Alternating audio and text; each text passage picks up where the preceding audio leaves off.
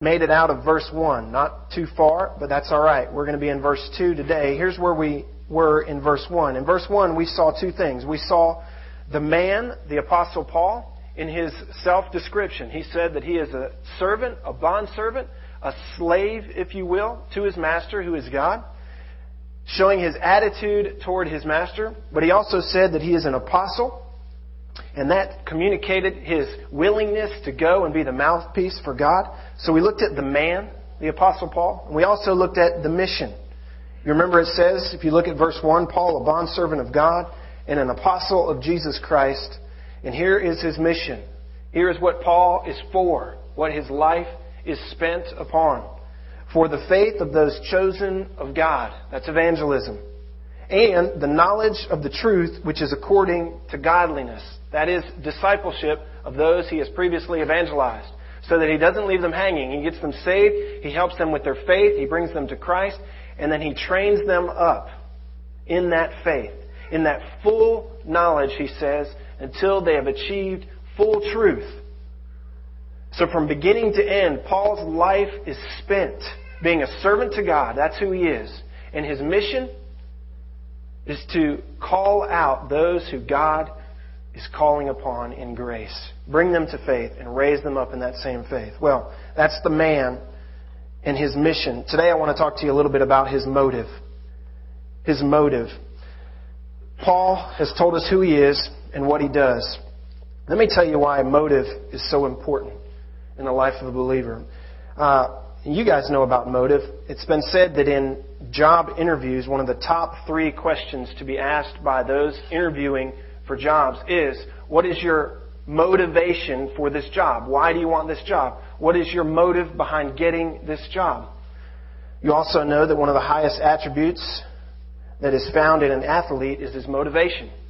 If you watched Tiger Woods yesterday make it into the finals against Stewart Cink in the tournament, you could see in his eyes on every putt pure motivation.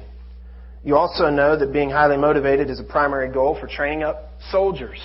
It's a theme of the Marine Corps to bring highly motivated men onto the battlefield. Why is your motivation so important? It's important, very simply, because it often says as much about you as your very actions do. Amen? Your motives often say as much or maybe more about you as your very actions. You guys know that motives are important. You watch all the great crime dramas. You watch Law and Order, Special Crime Scene Victims Unit, New York, Miami, etc. Perry Mason, great crime dramas. Monk, not really a great crime drama, but you watch these and you know the thing that they're always looking for is who has the motive, right? What has prompted this person or this person to do this thing or that thing? That's what they're always looking for. In verse 2, we find out what Paul's motive is. We find out what the prime mover in the life of Paul is. What prompts him? What causes him to be the man he is and to be on the mission he's on? What moves him? Remember, this is one long run-on sentence. If you look from verse 1 all the way down to verse 4, you don't get a period until the last. I think you'll be surprised to see that Paul's motive is divine in origin. And you're going to see that here. Well, let's take it one phrase at a time. Because this is one long run-on sentence, it's easiest if we just take it one phrase at a time. I'm going to start back in verse 1 so you hear it all together. Paul, a bondservant of God and an apostle of Jesus, for the faith of those chosen of God and the knowledge of the truth, which is according to godliness, in the hope of eternal life. In the hope of eternal life. Now, hope in the Bible, I've told you this before, hope biblically is not hope the way we think about hope. Our hope is what we think of as something that may be possible, but it is at best uncertain. It's possible, but it is uncertain. That's our hope. It's a wishful thinking, crossed fingers, I sure hope so, best guess sort of hope. That's not the biblical notion of hope. That's not the New Testament notion of hope. That's not what Paul's trying to connotate here when he says, in the hope of eternal life. He says, my motivation here is not in a wishful thinking that one day I'm going to inherit eternal life, that those who I bring to faith will get eternal life. It's not a hope that this isn't all there is. What Paul is saying here, and what the Greek word connotates, is that Paul believes. Listen now. Paul believes. I apologize. It's a hope that is not a doubting hope. Okay? Follow me now. It's a hope that is a confident hope. So when Paul says, I hope for eternal life, it means that I am confident in the fact that eternal life is true and that I will receive it. And those who I bring to faith and I raise up in truth, they will also have eternal life. It's part of his motivation. That those men and women who he brings to faith and who he raises up in that truth, they will go on from here. Now that is a motive. Okay? Let me show you another verse here. Go to Acts 26. Turn left in your Bible. Acts 26. I want to show you another place that this word hope is used. I'm sorry, Acts 2, verse 26. Acts 2. You're going to see this word hope used, and this is going to give us another idea that this idea of hope biblically is not a doubting hope. It's not a wishful thinking. It's not a I hope so. It's not a best guess scenario. It's a confident assurance that it will come to pass. Acts chapter 2, let me tell you what's going on here. Peter, who has, you remember, denied Christ, seen the resurrected Christ, and now he is at the top of his spiritual game. He is preaching the Word. And he's preaching the Word in the face of adamant danger. He's preaching to the Jews who crucified Jesus in Acts 2. And what he's trying to do here is he's trying to prove that the fact that Jesus is who he says he was and did what he said he did is a confidence that we have. It is something that could be counted on and depended upon. All right? Listen to these words. Jesus the Nazarene, a man attested to you by God with miracles and wonders. You see, he's building an argument here. And signs which God performed through him in your midst, just as you yourselves know. This man, this Jesus, delivered over by the predetermined plan and foreknowledge of God. We're going to see more about that in Titus in just a moment. You nailed him to a cross by the hands of godless men and put him to death. But God raised him up again, putting an end to the agony of death, since it was impossible for him to be held in its power. And now he quotes David in Psalm 16. Check this out. David says this about Jesus to come. I saw the Lord always in my presence. And this is a little confusing here unless you understand what's going on. David is quoting this, but he's quoting Jesus. So this is Jesus. When he says I is the Christ. I saw the Lord always in my presence, for he is at my right hand, so that I will not be shaken. You hear the confidence? You hear the guarantee in this? The security? There is no doubt. There is no doubt in Jesus' mind that God will leave him in the grave after the cross. For he is at my right hand, so that I will not be shaken. Therefore, my heart was glad and my tongue exalted. Moreover, my flesh also will live in hope. It's the same word as Titus. Confidence. Jesus says, I will live in hope, nor allow your Holy One to undergo decay. That wasn't said of David. It was said by David about Jesus. So you hear the way that hope is used in a confident, guarantee type way? Flip over to Titus.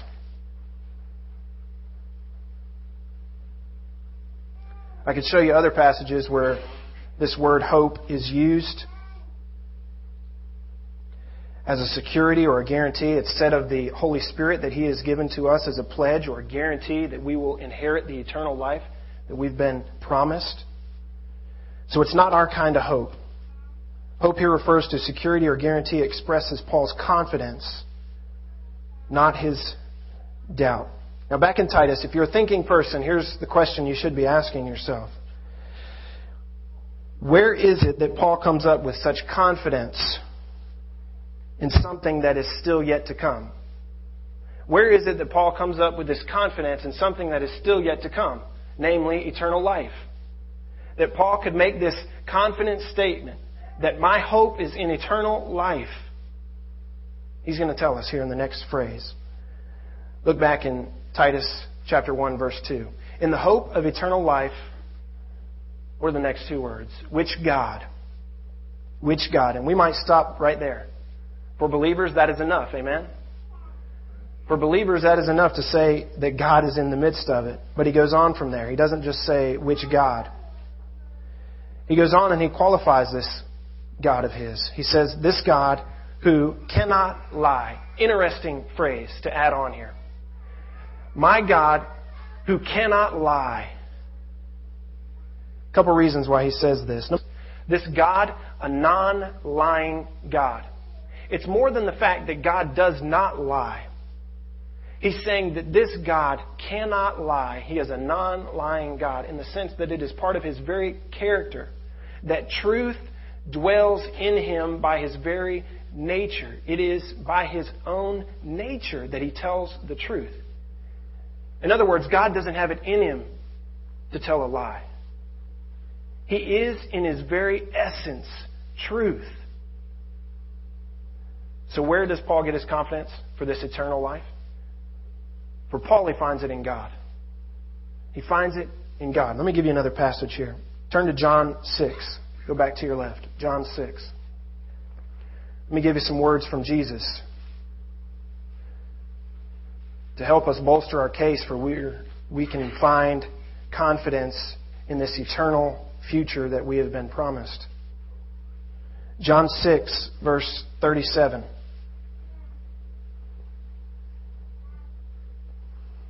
Jesus says this, all that the Father gives me will come to me.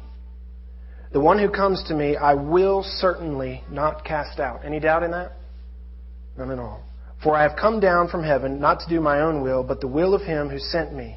This is the will of Him who sent me, that all that He has given me I lose nothing, but raise it up on the last. Hope in eternal life. For Paul, he finds it in God. And he gives us a statement, this qualification that says, and by the way, this is a God who can't lie. It's not in His nature to lie. Let me give you another reason why Paul says this, that he cannot lie. Flip back over to Titus. If you look in Titus 1, down in verse 12, Paul's writing this letter to Titus, who is in Crete. Crete is known to house liars. Listen to what verse 12 says. One of themselves, a prophet of their own, said, Cretians are always liars, evil beasts, and lazy gluttons. That's a quote. Paul quotes a guy named Epimenides. It's a well-known poet, Cretan poet, one of their own prophets. So one of their own has already said, these guys are always liars. It was used in a derogatory way in Paul's day. If you were called a Cretan, it was like saying to someone you were a liar. You couldn't be trusted. And so in this greeting, Paul comes back and he says, I have this hope, I have this confidence in eternal life. It's based on my God. And by the way, my God is not one who can lie. We're going to talk about lying later on here. But my God can be trusted. He is faithful to His word. He cannot lie. When He tells us something, it is true. It is true. Keep going here. Again, if you're a thinking person, you might now say, well, that's nice, Paul. You still have offered no real activity, no real proof, just a statement about your faith in eternity to come and a statement about your trustworthiness, the trustworthiness you have in your God. Paul is going to back it up even more here. Look at what he said. Ago.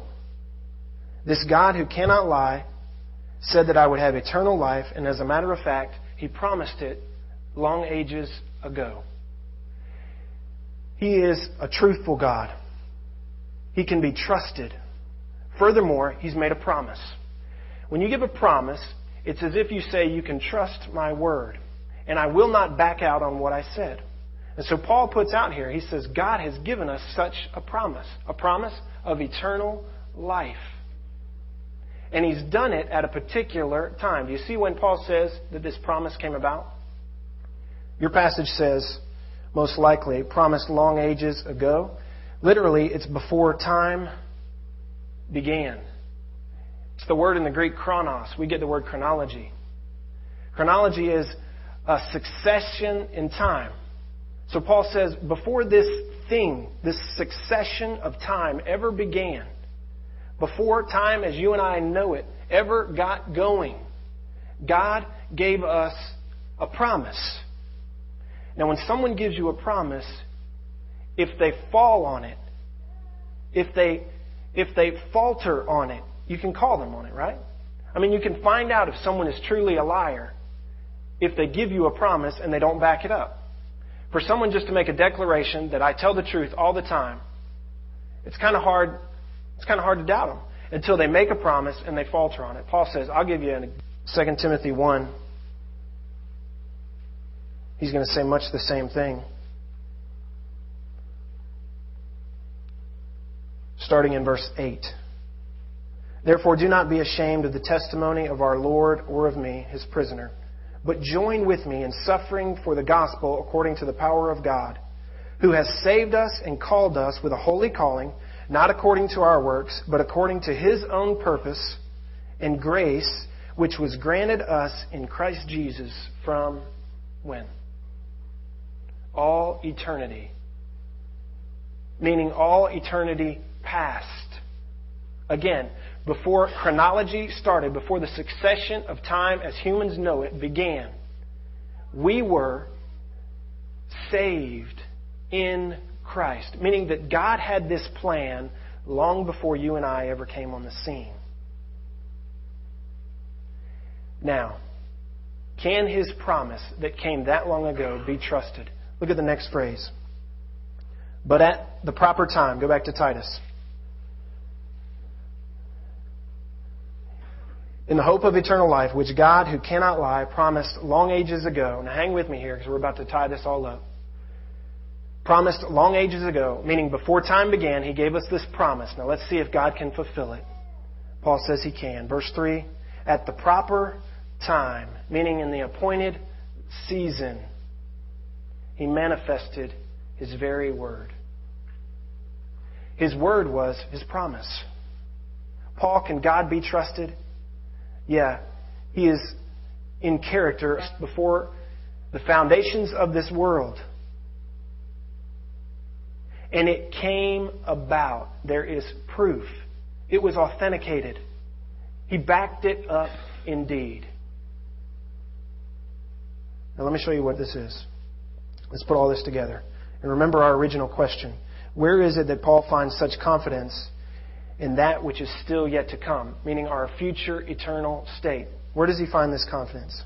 In eternal life. If you look at what Paul says here, he says, I find this confidence in what is to come. My hope, my certainty is that this life is not all there is. There will be more. Humans will live on into eternity.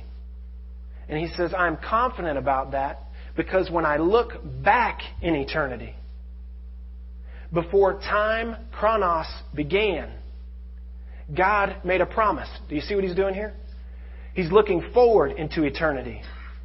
And he's claiming a promise that in eternity past, God gave his word upon.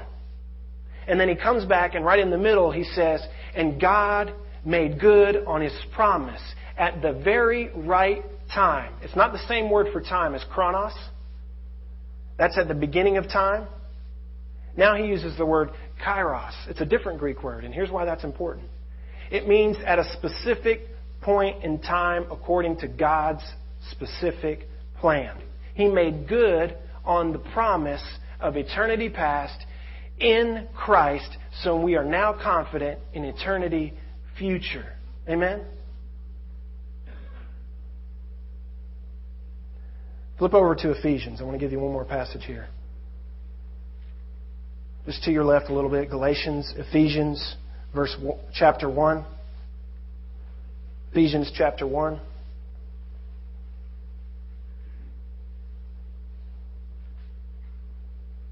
He says much the same thing. Blessed be the God and Father, our Lord Jesus Christ, who has blessed us with every spiritual blessing in the heavenly places in Christ. Just as He chose us in Him, when? Before the foundation of the world. That's eternity past. That we would be holy and blameless before Him in love. He predestined us to adoption as sons through Christ Himself, according to the kind intention of His will. When was that? Eternity past. To the praise of the glory of His grace, which He freely bestowed on us in the Beloved. In Him we have redemption through His blood, the forgiveness of our trespasses, according to the riches of His grace, which He lavished on us in all wisdom and insight. Again, referring to His wisdom and insight in eternity past. He made known to us the mystery of His will according to His kind intention, which He purposed in Him. Again, eternity past. With a view to an administered times, meaning when God said was the right time for it to happen. At God's appointed perfect timing. The summing up of all things in Christ, things in the heavens and things on the earth. In Him also we have obtained a what? An inheritance. What's that a reference to? Eternity future. Having been predestined eternity past, according to His purpose, who works all things after the counsel of His will, to the end that we who were the first to hope in Christ, there's that word hope again. We who were the first to have this guarantee of Christ, this promise of eternity past found in Christ, would be to the praise of His glory. In Him you also, after listening to the message of truth, the gospel of your salvation, having also believed, you were sealed in Him with the Holy Spirit of promise, who was given as a pledge of our inheritance, eternity future, with a view to the redemption of God's own possession, to the praise of His glory. Amen? Yeah, that's good. Well, let's apply this a little bit, shall we? Paul's motive, just to summarize. Paul's motive, you've seen the man, this servant, this humble servant. You've seen his mission, evangelism, discipleship. What has motivated him? Certainly, we could narrow it. He chose to say that this whole spectrum of eternity is what provides his confidence, his hope, and his motivation for being the man he is and doing the mission that he does. That from eternity future to eternity past, he finds God slap in the middle to be depended upon, to be trusted in, to say, I find my guarantee. I find my faithfulness in this God, in that His Word can be trusted. Because from eternity to eternity, He has been truthful with me, and He can be counted upon. What is Paul's motivation? I think it's this eternal perspective that he has gained through Christ. An eternal perspective of eternal future and eternal past. You know what Paul has? Paul has what many of us, okay, and here's the application. Paul has what many of us struggle to have. It's the big picture. It's the big picture. You know, I played football, and here's one thing that I know about playing football and watching football. When you're on the field, it's much more difficult to see what's happening as it's happening.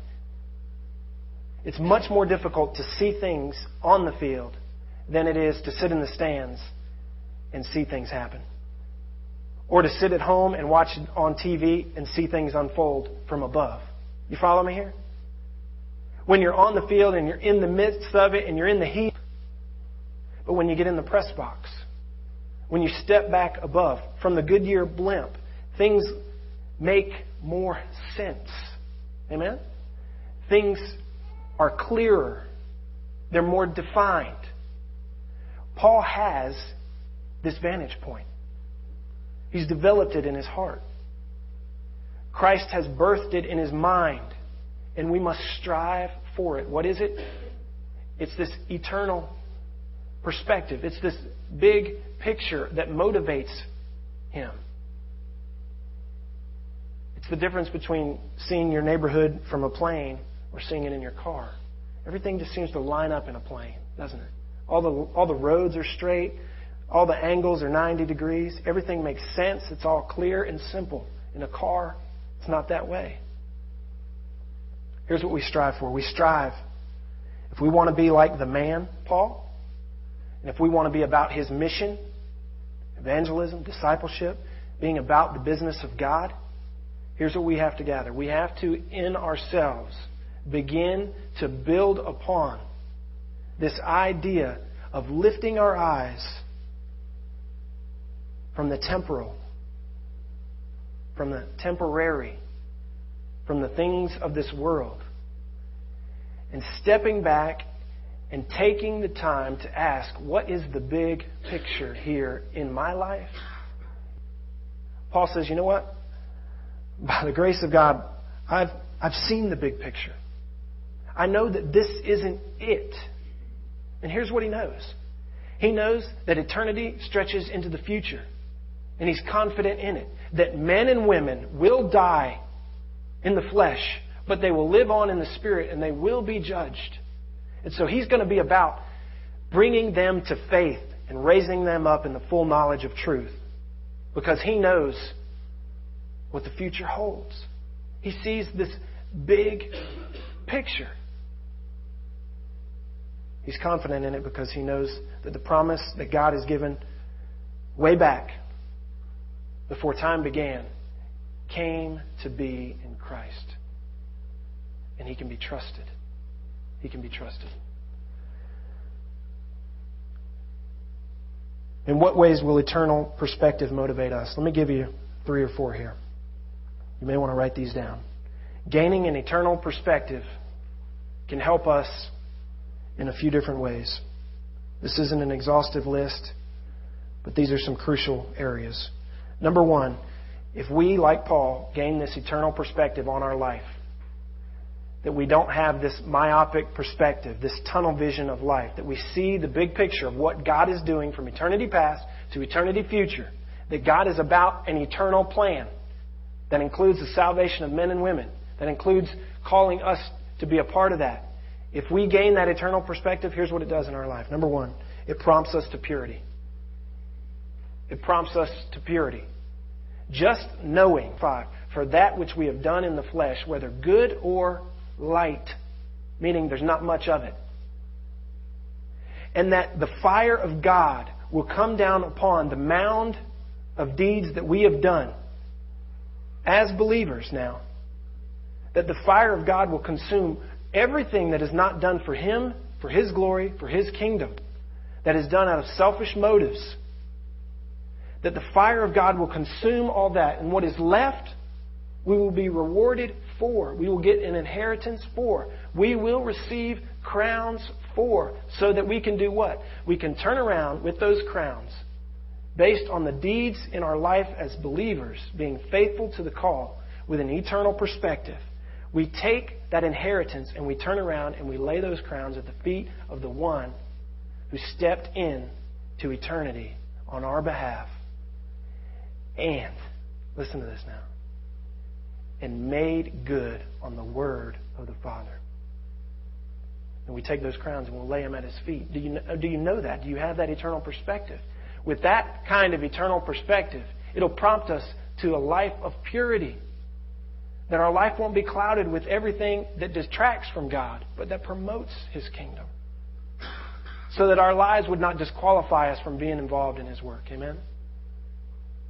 An eternal perspective prompts us to purity. It also stimulates us to service. It'll stimulate us to... You will never become the man, and you will never be on the mission that Paul was on.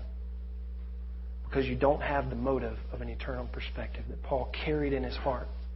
That was a burden on his life. That fueled him, that prompted him to a life of service. Prompts us to purity, stimulates us to service. It encourages us to endure. I could take you to a bunch of passages. I don't have time. Knowing and being secure that this life is not all there is. Understanding the eternal plan of our God and our Savior encourages us to endure in the meantime. Because this isn't all. There will be an inheritance. There will be a day of reckoning. There will be a day that God will declare justice upon evil. There will be a day that He steps in again and He makes everything right. That He wipes away every tear But until that day, we can endure because we know that day will come in His good timing. Can I give you one more? This is a bonus here. Having an eternal perspective, it directs our doctrine. Directs our doctrine. So what do you mean by that? Understanding the correct plan of God, that He is about the eternal business of calling out humanity for His own glory. Understanding that eternal perspective, well, how should I say it? It helps eliminate bad doctrine. If something does not fall within the framework of God's eternal plan, if it too narrowly focuses on things outside of God's eternal plan, then they should be question marks in our doctrine at best. That should be a red flag that they don't line up with true biblical doctrine. Let me give you an example. If something is more about you than about God, if something is more about the temporal than it is the eternal plan of God, then it most likely will not fit into biblical theology and doctrine. A true and correct eternal perspective on this life, from eternity to eternity, that God is about a plan here, helps us to put everything else in its correct place. Yeah, this fits, this doesn't fit. This fits, that doesn't fit. And it also helps put everything else in correct perspective. That some things fall short or fall secondary or fall last place to God's ultimate and eternal plans. It directs our doctrine. Let me close this here. If you have a desire, and this is our motivation here, look, I'm going to skip over the next couple verses in the next couple weeks because we're going to come back to them in the body of the text. But I'm going to skip over the next two sections of Paul's greeting, rest of 3 and 4. Let me tell you what he gives us. After he gives us this motivation, he gives us what his marching orders were. That God has called him to take this word and to proclaim it. In fact, he says that God has commanded him to do so. That's his marching orders for life. And then in verse 4, he's going to tell us that this letter is to Titus. We're going to get the idea that he is not only a servant, but he is a mentor. So in this greetings, we've gone from the man, the mission, his motive. We've seen his marching orders. That God has now told him, you take this word that you are confident in and you proclaim it. And in verse 4, he says, I've got this guy, Titus, and I've sent him to Crete, and you need to listen to him, Cretans. You see, Paul's a mentor. We're going to unfold those next couple scenarios in the rest of the text. If it is in your heart to be like the Apostle Paul, who has it in his heart to be like Christ, ask yourself today's challenge. Do you have an eternal perspective, or do you have a temporal, narrow, myopic perspective on this life? Is this life about the now, the here, my career, my kids, my job right now, my 5-year plan, my 10-year plan, the house I have now, the house I want to have, the car I have now, the car I want to have? And your life won't line up with the life of the Apostle Paul. Nowhere in the New Testament do you find the Apostle Paul elevating his own desires. Nowhere. It is always about what God is doing and how he can be a part of what God is doing from eternity past to eternity future. Let's pray.